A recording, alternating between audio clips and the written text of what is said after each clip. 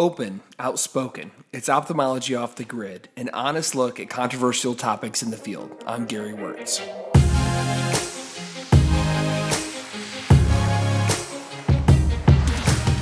In today's healthcare environment, physicians are increasingly tasked with wearing multiple hats: clinician, researcher, innovator, educator, manager, CEO, advocate, the list goes on.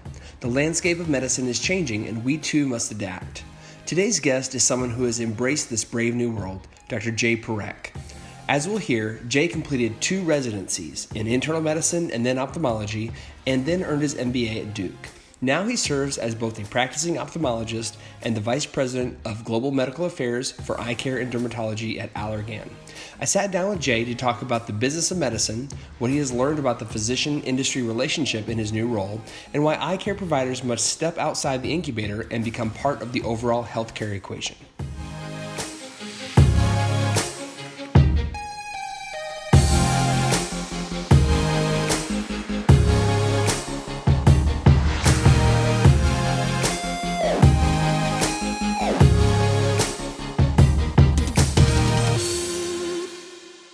Ophthalmology Off the Grid is an independent podcast supported with advertising by Alcon.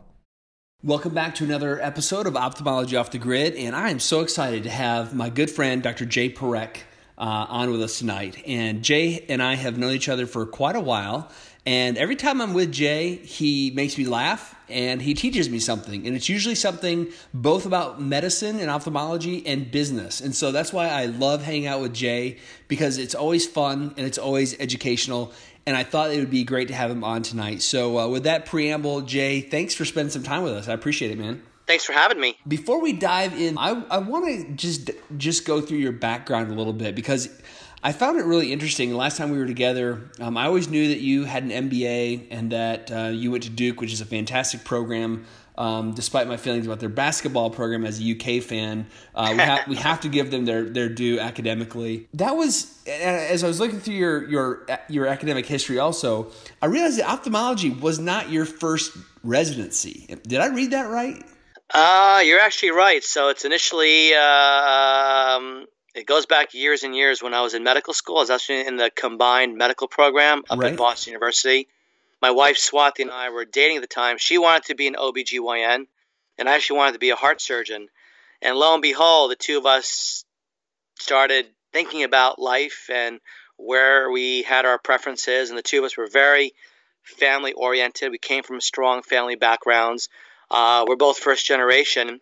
And so she said, you know what, I'm going to go into ophthalmology. It's a great blend of surgery and medicine and long-term care and lasers and technology. And I'm like, you know what, I'm going to still stick with the heart, but I'm going to go into cardiology. So I actually ended up going into internal medicine, training in internal medicine, where I was chief resident up in Boston. And I actually had a spot available and ready for me in the Longwood area for cardiology.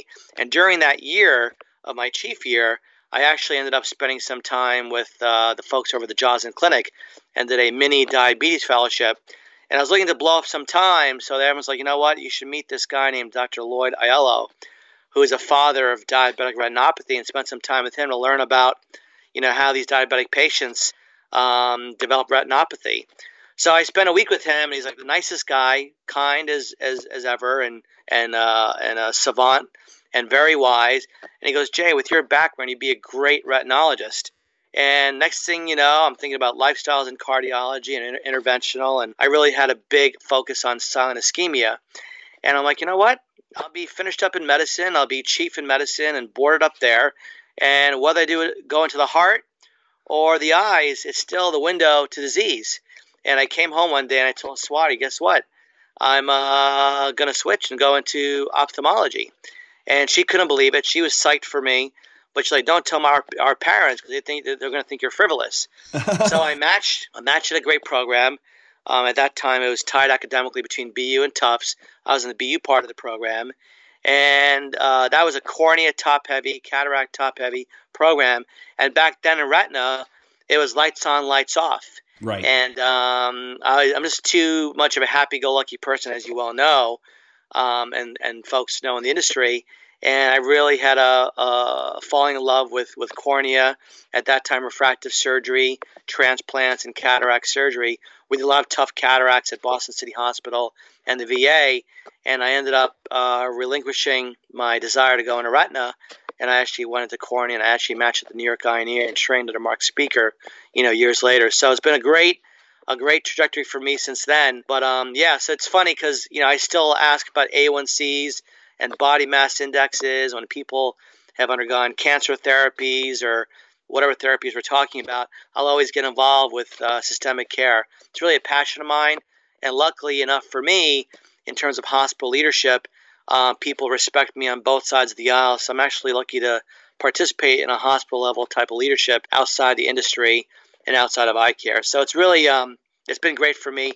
And because I was sort of young going to medical school, I'm now well enough to sort of be mature enough to have done both. Well, it's interesting, Jay, because my dad and my namesake, my uncle, Gary Wörtz, MD, they're both internists, and they were partners together. So I was raised in a family of internists, and I did a transitional year internship, and I had 4 months of medicine wards. It was it was actually kind of a pretty tough intern year as far as that goes. But I really took that opportunity to, I realized it was the last chance I was going to have to practice comprehensive medicine, and I loved it. I really, I tried to get as much out of that as possible, and those are the things that you still take with you. So it's amazing how you don't waste any time when you're training yourself. You could look at 3 years in internal medicine and think, oh, well, it's not directly related. But I would imagine there are so many ways that has served you well. And you've already mentioned some, being involved in diabetic care, being involved in hospital leadership. You gain so much credibility having that broad training. So I think that is to be commended. And I'm sure your patients have benefited tremendously from your breadth of knowledge. The practice has benefited. I still teach at the New York Eye and Ear at Mount Sinai, and it's been a lot of fun. And I still feel very young, and I get bored every couple of years, quite frankly. So years later, as you well know, I ended up going to business school, and that was a lot of fun too. So you know what? You need to reinvent yourself, like the iPhone does. We're right now in the iPhone 10, right. And by the time you and I are done with this conversation, Gary, we'll have an iPhone 14.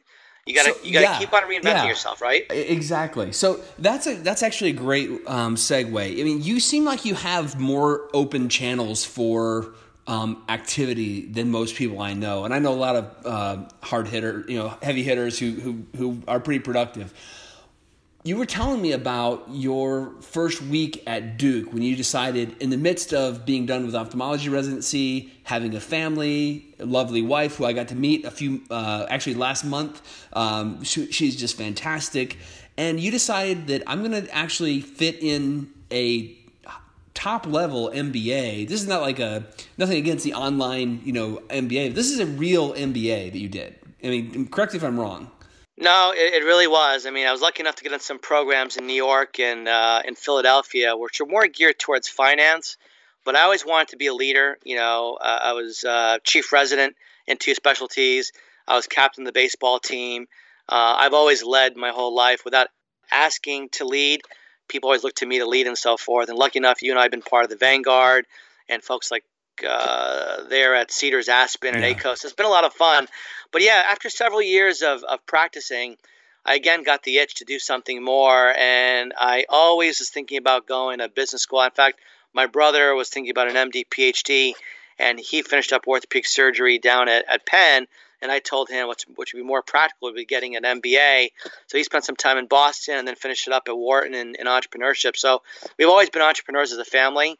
And for me, I actually wanted to get not one of those healthcare MBAs, but an MBA that looked at general management, so finance, accounting, leadership, strategy. You and I are lucky enough to have some emotional intelligence, but I really wanted some fiscal intelligence to really help lead. And for me, that sort of catapulted me in the next rung of consulting and opportunities with the industry. Like you, Gary, you got to keep your head down, keep on working hard, and the opportunities come your way. So it was tough. I had a couple of kids. I had a thriving practice. I had an academic practice. I was speaking a lot, doing consulting, working on some phase 4s and some IITs. is a really busy part of my life. But I'm like, if I don't do it now, I'm never going to do it. Right. So I actually flew down for 3 to 4 days every other weekend for 2 years. And then I had 3 2-week segments in a boot camp at Fuqua. And then I spent 2 weeks with my classmates in a wonderful trip because I'm a global guy like you. We actually went to Korea and we went to the demilitarized zone. And I spent a lot of time in China as well. And a couple of years later, I acted as a team physician, as an ambassador with Coach K at the Friendship Games in Dubai and China. So all these levels of engagement with reality around you and opportunities, it always comes back to serve you well. And it was tough. I had a really thick head of hair before business school. And my first weekend, I came across some really cool classmates. We had 7% that were physicians. The rest were folks from Google and Goldman Sachs and Pfizer and a lot of really cool companies. And I'll never forget my first quiz. I got 7 out of 20, and I get a letter from the professor saying, you know what, are you really sure you want to do this MBA program? This is not just writing a check and getting an MBA. This is a real program, and the failure rate's up to 10%. And I was like scared. I mean, here I do transplants in my sleep and ruptured globes and tough cataracts, 2-millimeter light perception pupils on Flomax. I'm about to fail out of stats. Right. So I turned it on.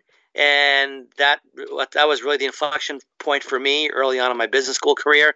I turned it on, and my favorite classes were, venture capital, private equity, finance, leadership, and strategy. In fact, Coach K taught some of the courses on leadership there. And just things that I'll never forget the rest of my life, and they served me very well. It's really, it's about respect and dignity and leading and being parts of teams. And it was great going through Harvard Business Review and going through recruiting. And I really realized, hey, I don't want to go to McKinsey or leave full-time medicine. I really love what I do, but I'm going to be bigger than the MBA and make it part of what I do, not it part of what we do. Right. And it worked out really, really well for me. So I finished after 2 years, and then a couple of years later, I was elected to go on the board of the Alumni Council, more opportunities. And it was actually one of the best years of my life. I missed 4 weddings, of which 3 of them were big Indian weddings, and I'll never be forgiven by aunts and uncles where I missed the weddings. But it's pretty brutal. It was a huge time commitment. But again, only thing I'd say is I should have done it earlier because it really changed the rest of my life. And it really was like, for me, it was like undergoing refractive surgery. I was a -4, and I became a Plano after it. You saw things differently. You see things differently. Exactly. Yeah, that's awesome. So you use that I imagine pretty immediately in your practice. You became pretty involved, as I understand, with your surgery center, and also on hospital leadership. What were some of the things, maybe as you finished your MBA and you started looking at things with fresh eyes? What are the things that you saw in your surgery center that were like the biggest no-brainers that just seemed completely missed by your physician colleagues, maybe that didn't have the same business background? We all took that Hippocratic oath, but time and time again, sometimes we lose a focus of why we're all here, to take care of patients. Now, that may sound mushy, Gary, but at the end of the day, that's what it's all about. So really reviving that patient experience, the patient journey, marketing towards that, reducing overhead. It was funny because I was giving so many talks a year for myriad companies and products and disease management issues. And I would close the deck and, again, go off the podium and have dinner with colleagues and then talk about overhead management, whether it's in your practice or the surgery center or the hospital level. These are simple things like just shutting off the light and not ordering from certain vendors and ordering from other vendors and, watching the books, watching that P&L. Right. Watching that P&L every week. And, there are a lot of folks that you and I admire tremendously who we think have a business sense because they have large volumes. However, they do a very poor job. In fact, doctors in general do a very poor job in overhead management. So for me, growing up in a value-oriented family, my parents probably had more money than they let on. So we always, acted not frugally, but value-oriented. So taking that from business school, learning some skill sets, and applying it to the real world, and calculating NPV and doing a SWOT analysis, things that you learn in business school, right, that you don't need an MBA. Usually MBAs screw things up. But for me, because I was still practicing, is the ability for me to really be part of leadership on a really quick level. I became head of R&D at the hospital level with all departments, all specialties, and I started, instead of just speaking, I started consulting for a lot of CEOs and SVPs and VPs that really wanted to know how to elevate their game and get to the next level of engagement with customers and KOLs. So it was a really, really fun time in my life for me the next several years, and I really enjoyed it. I sort of was someone that no one ever thought about, but quickly I became part of some big ad boards. I was running ad boards, training programs, both in medical affairs and commercial, not only even domestically, but worldwide. And as I learned about that and that skill set, I became pretty good at it, just like doing a complex cataract. After a while, it becomes sort of a no-brainer at 2 o'clock in the morning. Yeah, that's interesting. The thing I want to dive into a little bit is overhead management, because that is one thing. It's so vitally important, and it gets almost no airtime, I feel like, especially with regard to its level of importance. Thankfully, my partner, Lance Ferguson, he just has an incredible mind. He went to Duke as well. He was a Duke math major, so I'm surrounded by Duke alums everywhere I turn, it seems. That's okay. Great people. Regardless, he has driven home to me the whole concept of cost per case. Every dollar you don't spend, in terms of overhead, is a dollar that you get to either give to an employee in a bonus. You get to give them better wages. You get to hire better people and keep better people. Or at the end of the day, that dollar goes into your pocket. So, you don't. The one thing that we know is that reimbursement rates are generally going to go down. But the way you fight against that is constantly trying to get your vendors to be competitive, to look at other quotes, looking at the cost of goods. I did a cost of goods analysis as part of just him training me to look at the practice. So I actually went through and and it was good. It was a very good exercise. But I went through every dollar our practice spent on fixed goods, from Kleenex to Lysol wipes to alcohol pads. Everything we purchased, I put into a spreadsheet and had to put together an analysis of where we could actually save some money based on some spending habits of some of our staff. And it was interesting that it was such a, relatively speaking, a very low amount that was purchased on cost of goods outside of the medical cost of goods. But it was still a really good habit to get into, to look at every dollar where it's spent and see if you can find better ways to do that. Yeah, and every practice needs one or two people that think like that. I'm not expecting every fellow and resident coming out of the eye and ear to do that, but you want to be part of a practice that knows exactly where the dollars are going. And at the end of the day, it may not go into your pockets. It may go back into the practice. Right. I'm lucky to be part of a group where we've co-founded, Eye Care Consultants of New Jersey, and we took a 45-year-old name, we changed the name, we changed the mojo, we changed the patient journey. Our overhead actually went up by 3% for a few months, and then we have it back down again. We've created value, more customers coming in. So again, if you focus on the patient, okay, and talk about enhancing those patient outcomes, but then you also worry on the back end and have your management looking at that, there's nothing better than that. That's just the perfect storm. It's the best combination. And you and I have friends across the country where their overheads are reaching 65, 70%. You know what that means, Gary? Think about that. If your overhead is 66%, that means 2/3 of the year you're working for your overhead. That's right. 2/3 of the year. That's the right. latter third of the year, with all the storms and the hurricanes and Christmas and Hanukkah and Thanksgiving and Halloween, patients don't show up, no shows, it's cold and so forth. Imagine that. So I would try to think that people keep their overheads anywhere from 48 to 56, 57%, nothing more than 60%. That's a healthy number in specialty medicine. And I've actually convinced a lot of folks to do that across the board without cutting value. It actually enhances value. And you got to think about the money of time, but the time of money. And if you think about those things in a simple way, like you'd raise your own household, you can't go wrong. Yeah.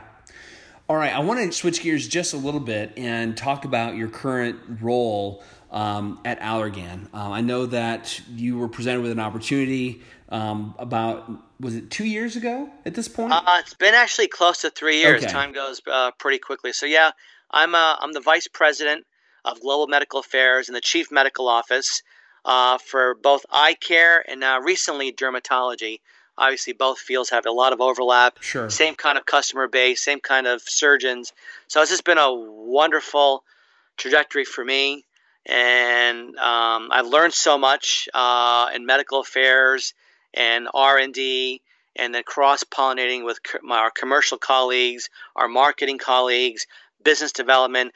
This is something that I always wanted to do, and yes, I had to curtail all my other consulting engagements. I've been pure about what I'm doing. I am full-time here at the company.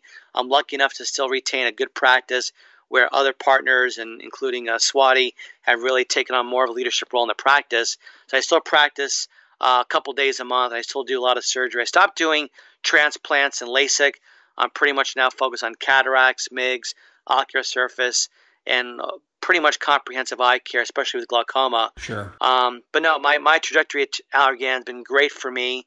I've learned so much and really learned how to share my vision with really 16,000 people, not only across the country, but across the world. So I'm just so happy of that, where I'm at, and hopefully this trajectory for me continues as we continue to build out our portfolio, not only in eye care, but other aspects of healthcare. What do you think, since now you're a little bit on the other side of the industry-physician relationship, what has surprised you, if anything? I think, and I guess the lead up to that is, I'm running a startup or co-running a startup. And I, in my journey, have realized that developing something that seems like a good idea and seems really easy is actually really, really difficult. It's doable, but you learn along the way that, man, everything is a lot harder than you think it would be.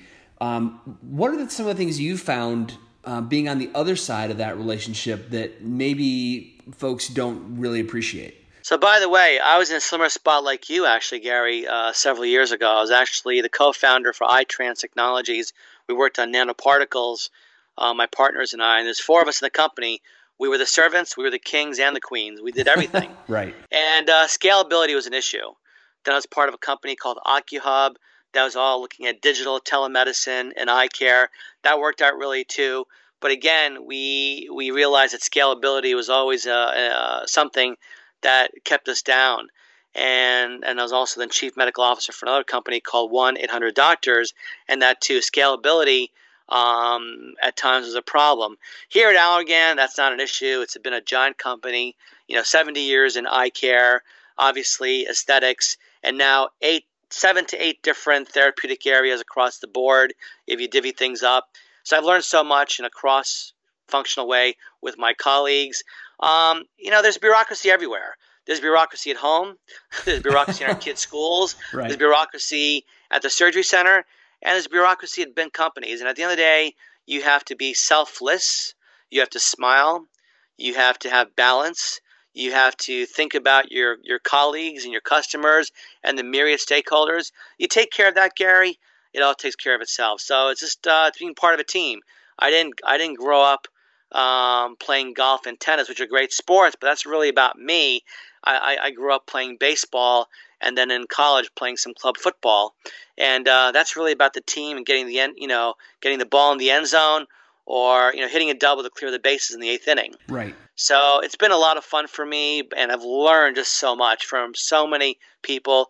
There's a lot of smart people in this company, a lot of assets that people don't tap into, and I'll visit the Irvine campuses and the Madison campuses and the campuses that we have out in Asia, as well as Marlow.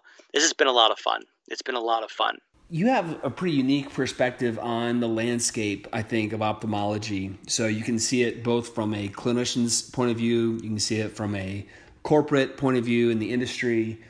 What threats do you think are out there? I mean, if you look at the baby boom population that's exploding, you see providers that maybe we're getting busier and busier. What do you see on the landscape that either really excites you or maybe is concerning? You can take that either way you want. Well, I'm also on the supplier side at the hospital and in practice. So I'll tell you that, you know what, I'm incredibly bullish. I'm guarded, right? I think everyone should be guarded in general because at the end of the day, we don't know what next conflict may occur that may affect the markets and affect the assets of companies that are doing business with physicians in that great symbiosis called industry and the physician. I'll tell you that, in eye care, and again, the word is really eye care these days, right? It's really about ophthalmology and optometry, right? And everyone really taking care of patients. I think complacency and stagnation is the enemy of the future. And I think you've got to keep on invigorating yourself, keep on innovating, looking for the best outcomes for our patients in a really cost-controlled, value-oriented way with the best output possible. That's what we're seeing with reimbursement at the level of heart failure and hip replacements. We're going to see that in cataract surgery. We're going to see that in glaucoma care. We may see that in retina care as well, and how you manage patients that have wet AMD throughout the year, or diabetic macular edema. Right. So I think in general, any leader or leaders knows that value orientation towards patient care, enhancing outcomes is the most important thing. I do see consolidation. Right now, everyone's jumping on the bandwagon of the private equity, and everyone wants to be in Wall Street and so forth. Yeah, I think it's a great idea. A lot of our mentors have done that. And perhaps it's really akin to people that may be at that stage of life where they were thinking of slowing down or retiring or pseudo-retiring, because the next step after surgical eye care is medical eye care. In fact, my old partner practiced medical eye care for a good 10 years where he just pretty much was doing lasers and focusing on the ocular surface in glaucoma. Right. So I do see consolidation occurring. Private equity may be the answer for some people or not. But I definitely see the days of onesie, twosie groups really going by the wayside. I think we've got to be part of the equation at the hospital level. Folks have got to be part of grand rounds, part of the hospital boards, really impacting care, because you know this really well. One insurance company at a blip second, right, can say, you know what, Dr. J or Dr. Wörtz, you're no longer part of this panel. And now you lose 15-20% of your patients, plus their relatives, plus their referrals. So Right. I think you've got to be akin to what's going on in the market. We can't be in this incubator called eye care. We can't just be operating at surgery centers. Of course, I think those are where you have the most efficient outcomes. You have to be omnipresent. You have to be all present. And I think at the end of the day, there's enough envy towards eye care and dermatology and ENT neurology. We've always been part or outside of the healthcare equation. Well, most of the healthcare equation's gone towards, cancer care and orthopedics and heart. Now we're seeing hospitals saying, hey, we're going to buy this surgery center, or private equity saying, you know what, we're going to fuse a Dr. Wörtz practice and a Dr. J practice in Jersey and control cost of goods. And the way to avoid that is to control your own cost of goods and your Right. own destiny. Right. So I think, reading the Wall Street Journal, the New York Times, having folks in our practice go to business school or a business course or a weekend course, staying attuned to the market, I think is incredibly, incredibly important. More so than ever. There was a time my partners made $3,000 plus for cataract surgery. They saw X number of patients a week. They took 2-3 months vacation. Those days are gone. Then we all shifted to high volume without outcomes. Those days are gone. Right. Now looking at volume and outcomes and taking care of the patient the best way possible in a confined way. And I think population health is going to impact us in how we take care of cataract disease, diabetic retinopathy, glaucoma, even ocular surface disease. As long as you're in the payer system, whether it's Medicare or commercial care, you're going to be studied and analyzed in these ways. So let me ask you a couple of questions, because you brought up some interesting points.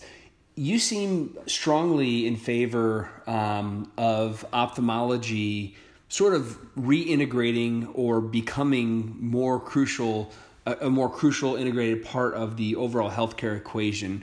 And that's something that I've seen, especially in my market, really the exact opposite. Ophthalmology is more on an island than it's ever been, at least in my area. And I don't know what it's like in every different market, but are your feelings in that regard that if ophthalmology continues to isolate itself or becomes more isolated, we will have a harder time advocating for our piece of the overall pie in terms of the CMS valuations, et cetera, et cetera?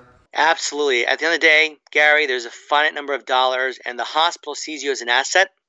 They don't see you as a pariah. And whether we have an ACO or post-ACO or an ACOS kind of system, no matter how busy you are in your community, 5-10 miles away from the hospital, at the end of the day, they're consolidating a bunch of internal medicine doctors and family practitioners and OBGYNs and so forth. Once they get to a critical mass and control 10,000 lives, to control costs, if you're not controlling costs at their sites, they're going to hire their own ophthalmologist coming out of fellowship or residency. They're going to hire their own dermatologist. They're going to hire their own ENT. And some cousins of mine, by the way, have gotten those kind of jobs in those specialties that I've listed before. So to control your destiny for your group, I don't care how many years you've been there. It could be fourth generation in eye care. You've got to be part of the hospital equation. You've got to go to their golf charity events, go to their charity balls, be part of grand rounds. I'm not saying go there and see consults every day on dry eye for the rest of your life, but be part of the equation, because ophthalmologists in general are skewed and are seen as people that don't want to see patients, that don't want to see a herpes consult with herpetic neuralgia, or don't want to see anything but a ruptured globe, which they refer out to tertiary care facility anyway. We have to reverse that trend, because if you don't, those same people will buck us out of the system, and then you have loss of control. You do that, you may have your surgery center, you lose 2 or 3 contracts, you're out of the game. Interesting. That's a very interesting perspective. One other thing I want to dive into real quick, and don't have to spend too much time on this, but is really the private equity side of this. I just see myself, if I'm a private equity guy and I'm looking at a practice, the last thing I think I would want would be a practice with people who are looking to gear down. Or maybe slow down in the latter parts of their career, unless they have a rock solid replacement plan coming through. So if they've got a young guy or gal who shows a lot of promise, then clearly that's a pathway forward. But it seems also like those younger people may not have the same incentive to work as hard and perform perhaps as the founders did. And so to me, it just seems like there may be a little bit of a misalignment of stakeholders in this. And that's what I'm having a hard time wrapping my head around, is that I'm hearing, that this private equity deal is great and people are getting great multiples. And, it sort of seems like almost too good to be true. But then I think, how are they going to add value when they're already taking, they're paying out a big, payday to the owners. And then I assume they're trying to package things together, consolidate, control costs of goods, invest maybe in other growth areas, but and then maybe flip that to someone who's larger 5 years down the road. So, I see danger for some reason. This whole thing I sort of have that caution flag in my mind. Is that wrong to think that way? You already answered your own question. So listen, private equity is a solution to what the market dictated, right? So it's about population health, controlling lives, having multiple practices. And you know what? You're right. They look to the principals. It's usually a very good day for the principals. It may be a good day for a practice if it's not very well oiled. But then for the rest of the folks who are still 5, 7, 8, 10, 15 years out of fellowship or residency, there's no change. There may be loss of control. There may be loss of destiny. And I would say for some people, it's like teeth whitening. It's for some people. It's not for everyone. It's not for everyone, right? It's not for everyone, no matter what Groupon says. It's not for everyone. So I do think, and I love private equity back in business school, and a couple of the companies that actually contacted me for my insight advice on how to run things better and so forth. But at the end of the day, when you have consolidation, you are marrying 2 different kind of groups, 2 different thought bases. What cultures. You may do is 2 cultures. You may reduce some of those costs up front and see how it pans out the next 4 to 5 years. But then what happens is that's going to be flipped very quickly. So I know a lot of friends that have done it, and I'm very happy they've done it. I think it's great for them later on in their 3rd, 4th decade of practice. But for the rest of us that are in our 1st or 2nd decade of practice, I really think you have to be very cautious. I'm not going to say it's alarming, but you got to be very cautious about it. And I know in cardiology practices across the country and in GI practices, this model has not necessarily worked. And oftentimes things go awry after 3 to 5 years. Let's see what happens right now in eye care. I am guarded about it, but I definitely embrace it. I think there is a role for it in the market. And at the end of the day, you can want what you want, I can want what I want, but the market dictates exactly, Gary, what happens. And that's what we'll see in 3-4 years. We'll know which ones have succeeded, which ones have not. And you go to all these big meetings, you talk to our friends that have been part of it, and maybe for the principals it worked out well, but for the rest, they'll say yes, they've got to see more patients, see less patients, have controlled hours, and it is somewhat loss of control. But that said, a lot of doctors now don't want that control. They don't want to worry about overhead management. They don't want to worry about marketing and hiring and firing. So for some people, it's not a bad avenue. For some people, hospital employment is not a bad avenue. There are hospitals now employing ophthalmologists to be part of their 2-3 person group to take care of 100,000 patients for population health. So this is what's happening in our specialty. We need to embrace it. These solutions aren't for everyone, but they're certainly for some people's, some decades of ophthalmic surgeons that have been doing this for years that just want to really play around for 5 more years, but have someone else do it better for them. So I do embrace it, but I think for someone like you or me, I'd resist the temptation. All right, so I'm going to ask you one more question, and you can answer it however you want.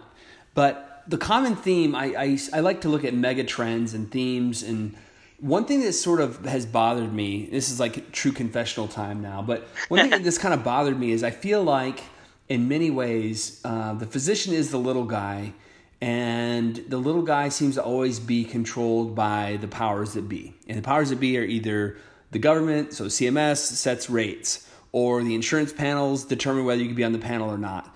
Or it's the private equity guys who come in, purchase things, and then tell you how things are going to be. Where and when and how do physicians regain control of their own destiny? I mean, is the horse out of the barn?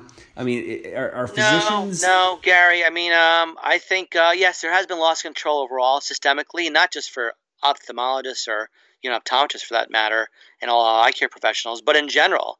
Medicine now is 1/nth of the equation. Before it was the equation. It was the primary variable. Now, as providers, we're just 1/nth because in general, we have not done a very good job in controlling costs. We've not done a very good job as a society at looking at outcomes. And I think there's entropy in the market.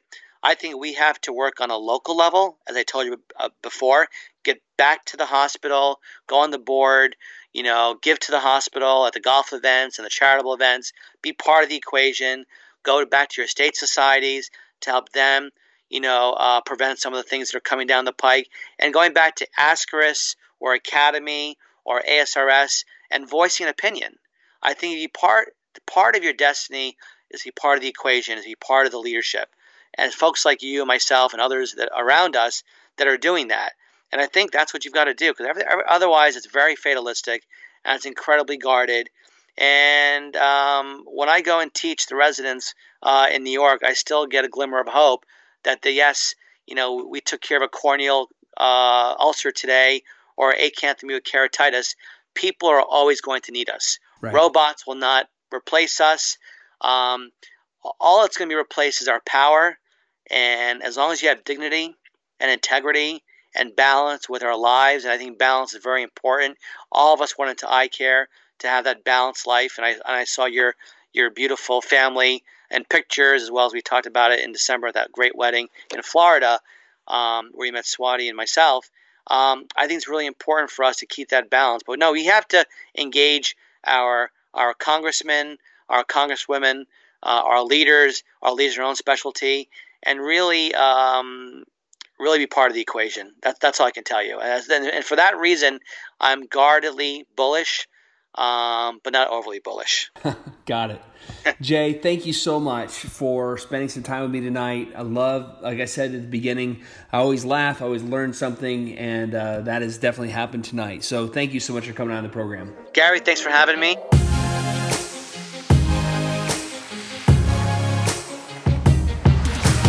From reimbursement to consolidation to population health, the practice of ophthalmology is undeniably changing. As Jay mentions, ophthalmologists will increasingly be held accountable for providing the best outcomes in a cost-controlled, value-oriented way. And I think he makes a good case for the importance of evaluating and evolving the role we play in the overall healthcare equation. Taking an active rather than passive role helps ensure that our common goal to provide the best possible care for our patients remains at the top of the agenda. So once again, this has been Ophthalmology Off the Grid with Dr. Gary Wörtz. For more episodes like this, visit itube.net/podcast and be sure to rate, review, and subscribe wherever you get your podcasts. Catch you next time.